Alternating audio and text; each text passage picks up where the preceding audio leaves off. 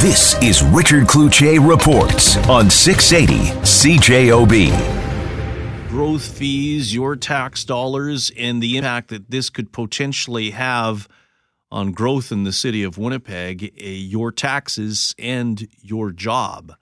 We asked John Hughes, who wrote this report, what a growth fee is. Well, a growth fee is a fee that pays for the roads and pipes and community centres, etc., that are required to provide the services to new development. So, as new development comes along, obviously, people who live in those new units need those services, and that requires not just additional staff for the city, but also the infrastructure that goes with it, the buildings, the bricks and mortar, if you like.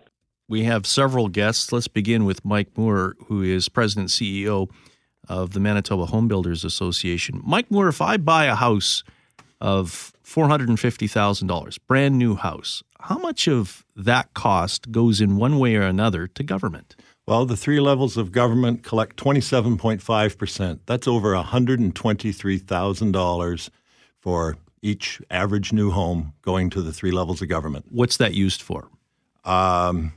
In some cases, general revenue. How does it break down? How much of it down? is taxes? How much of it is fees? Where does it go? Spend a moment to tell us about that. Well, of course, there's the PST and GST involved in that, land transfer tax twice.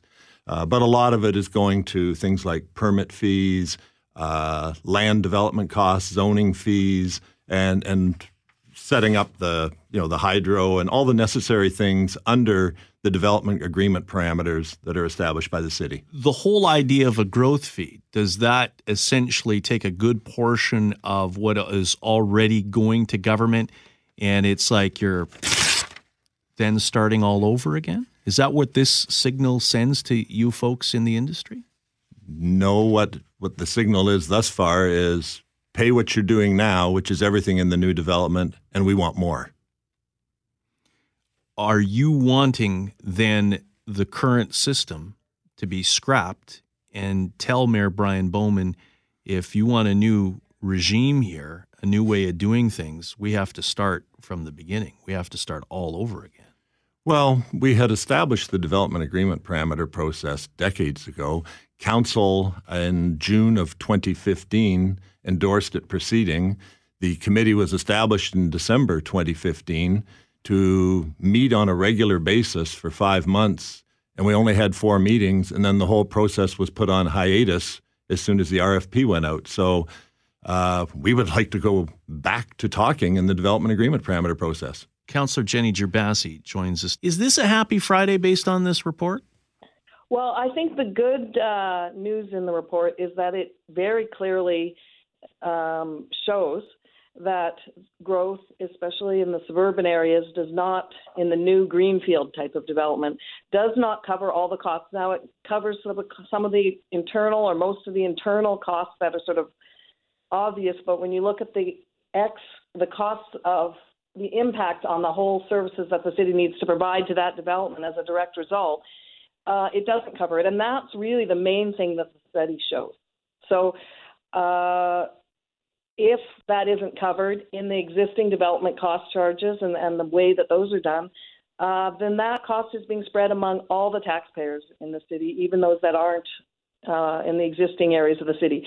And so we are in more and more trouble as a city in terms of paying for the services that people need in existing parks, in existing neighborhoods, as well as the new neighborhoods and all the services that people require. So the cost clearly is not covered by the development, and I guess that's where we're in disagreement with some members of the industry who are obviously going to be advocating for this because it's in their interests financially to do so. And you say some members of the industry. Have you come across a member of the industry that supports this? Well, I don't think, I personally haven't been involved in all these discussions, but it's sort of like talking about restrictions on tobacco. I mean, you're going to have the industry taking a certain position. But I guess what I would like to say that I think that the main benefit of this study is that it shows that growth doesn't pay for growth in greenfield development, which is something that we've been saying all along, some of us for a long, long time. So it's nice to have the evidence to back that up.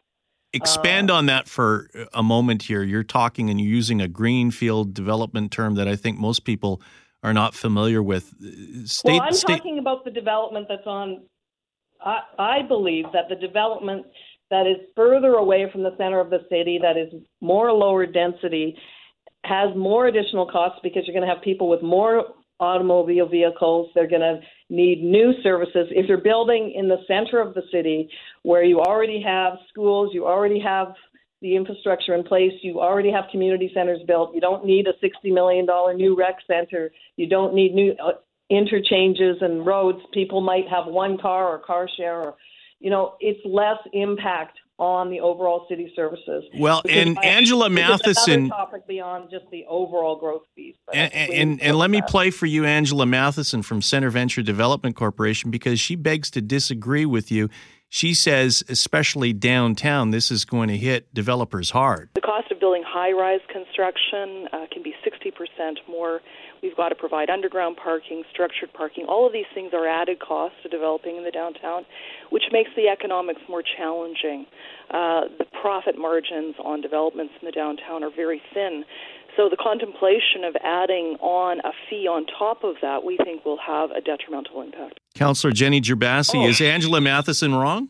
No, I'm trying to say, I'm actually trying to add on to the discussion was the overall growth, not paying for growth. I agree with that in the greenfield type of a development, but I think we have to account for downtown development and other areas where it's more difficult to build. So I believe we need to bring in some of the ideas that the report does mention that cities do bring in, which are policy ideas such as exempting areas or infill or downtown or areas where we are trying to encourage and support the development that is more difficult to do.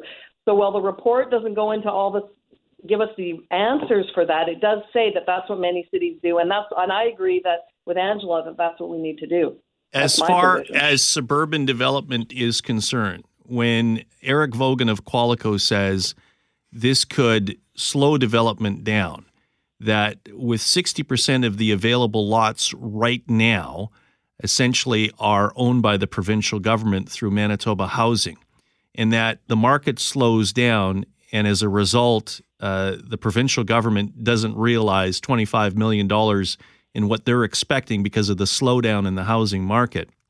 You're looking at charging development fees, but the industry is telling us right off the bat that that could slow construction, not only on the residential side, but on commercial and industrial, and send it outside the city of Winnipeg, even though some of these communities have development fees.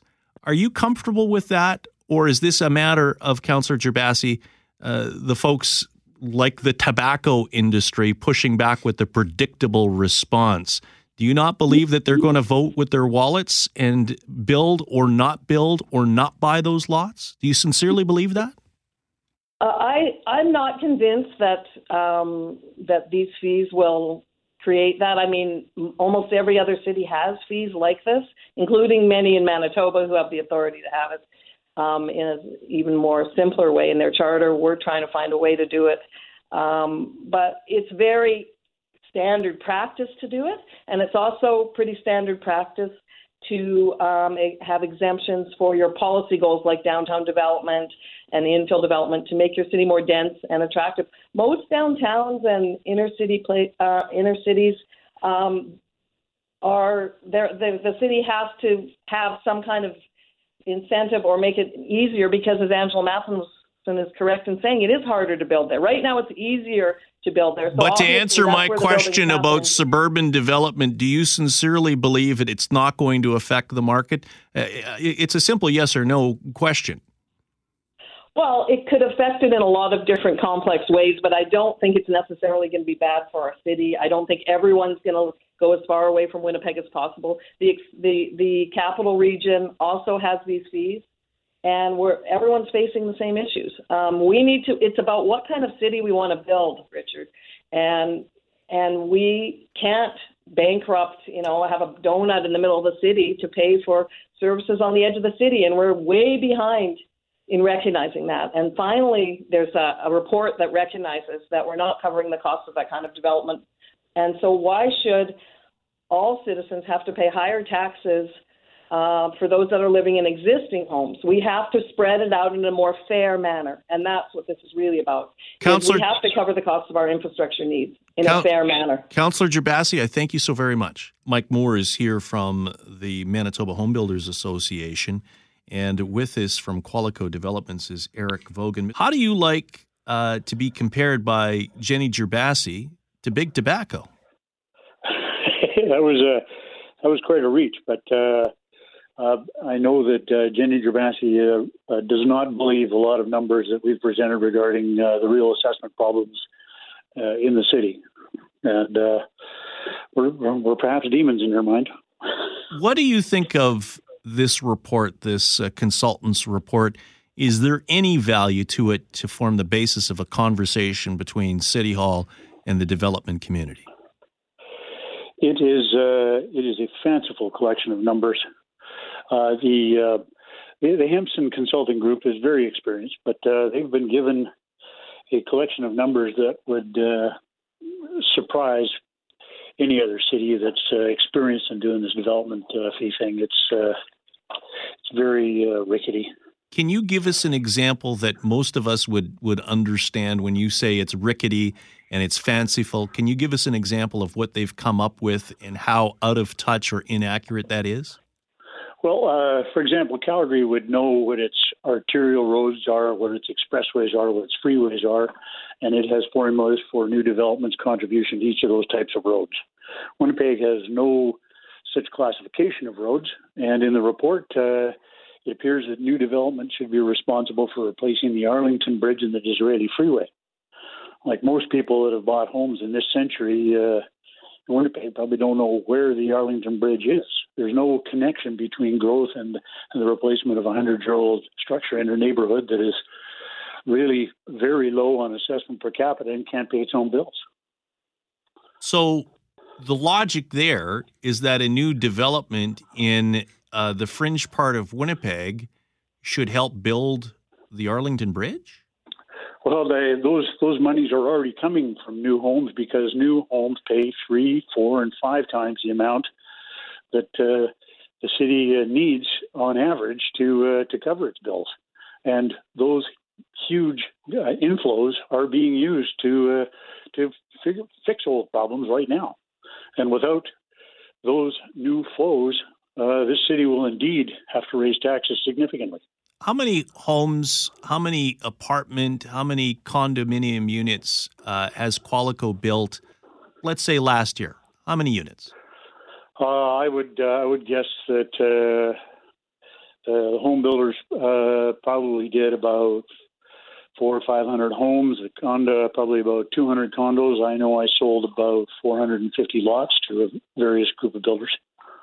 And you're probably on track, maybe a little slower this year? Well, it did pick up this year. We had a couple of slow years where demand was down. We didn't service at all in Sage Creek, for example, in the last 2 years. And this year we were planning on adding a small 60-lot phase. So this goes through, and there'll be that flurry to beat all the new development fees and taxes if it goes ahead. But then what do you expect to happen after that? Well, I think the hiatus starts right now. We look to sell lots as they're needed by builders, and our fall lot meetings will be very interesting. Will the builders want to take on lots with the expectation or the possibility of a $30,000 permit fee? So even the debate, the conversation, what the mayor and councillors like Jenny Gerbasi are saying right now, that's going to have an impact? Well, we've got to, I've got to look right now at whether we should indeed service new lots. We were just about to start next week, but those are lots that will be sold over the next year, and doubtlessly impacted by the conversation. Certainly, I think the conversation should prove that this fee is badly constructed and ill-conceived, and they have to go back to the negotiating table and do it right. But in the meantime, we've basically got to put ourselves on rinse and hold. And in doing that, what's the spillover effect? That means the people that would build the homes don't get the work, correct? There's that spillover. Well, true. Yeah, the first thing I do is I phone the sewer and water contractor and say, hold it. We're not sure that we need any of these lots. He phones the paving guy. The builders go, okay, why have we got show homes here? Are there going to be lots next year? And, well, we'll see if we need them. And it trickles down that way. The consultant, Gerbasi, said, well, Winnipeg's unique. Other cities have these development fees, and they carry on okay. Can you compare the experience Qualico has in those other markets with what happens here? Calgary's had development fees for over 40 years, and that's in fact where I first learned the nuances of cost sharing for growth. And it's a very, very refined, very scientific business. There is, by comparison, there's absolutely no science employed in the Winnipeg example, and we've had no indications from the city that they intend to put any money charged to growth away to specifically provide for future projects. They want to pay for old problems. They want to pay for the fact that they never did save up to pay for the Arlington Bridge or the Disraeli Expressway. Mr. Vogan, I thank you so very much for taking the time to join us this morning. Thank you. Eric Vogan of Qualico Developments. Mike Moore, quick question for you. At Manitoba Home Builders, you represent folks like Eric Vogan. What happens now from your perspective? Well, what we have to do now, of course, is rebut. As Eric said, the report was a fanciful collection of numbers. We have to have our consultants put together a report questioning those numbers, asking for the validity of it, and going forward and refuting some of the points that are made in that Hempson report. Part of me says part of this exercise will ultimately be our taxes are going to go up one way or another, whether it's through development fees, through property taxes. And Hempson says that we're paying the price for 12 years of property tax freezes through this. Your association is saying, wait a minute, you got to spread it out evenly. In the end, unless there's some cost cutting going on at City Hall, we're going to get it one way or another. But my question has to do with trust. Do you trust the mayor and council to be able to sit down and honestly discuss this? Has that trust been broken? We have to work together. Whether it's a trust, whether it's a partnership, we're in a business relationship with each other, and we have to work together to grow this city. It's the only way it works. If we can't work together, this city falls apart. Richard Cloutier reports on 680 CJOB.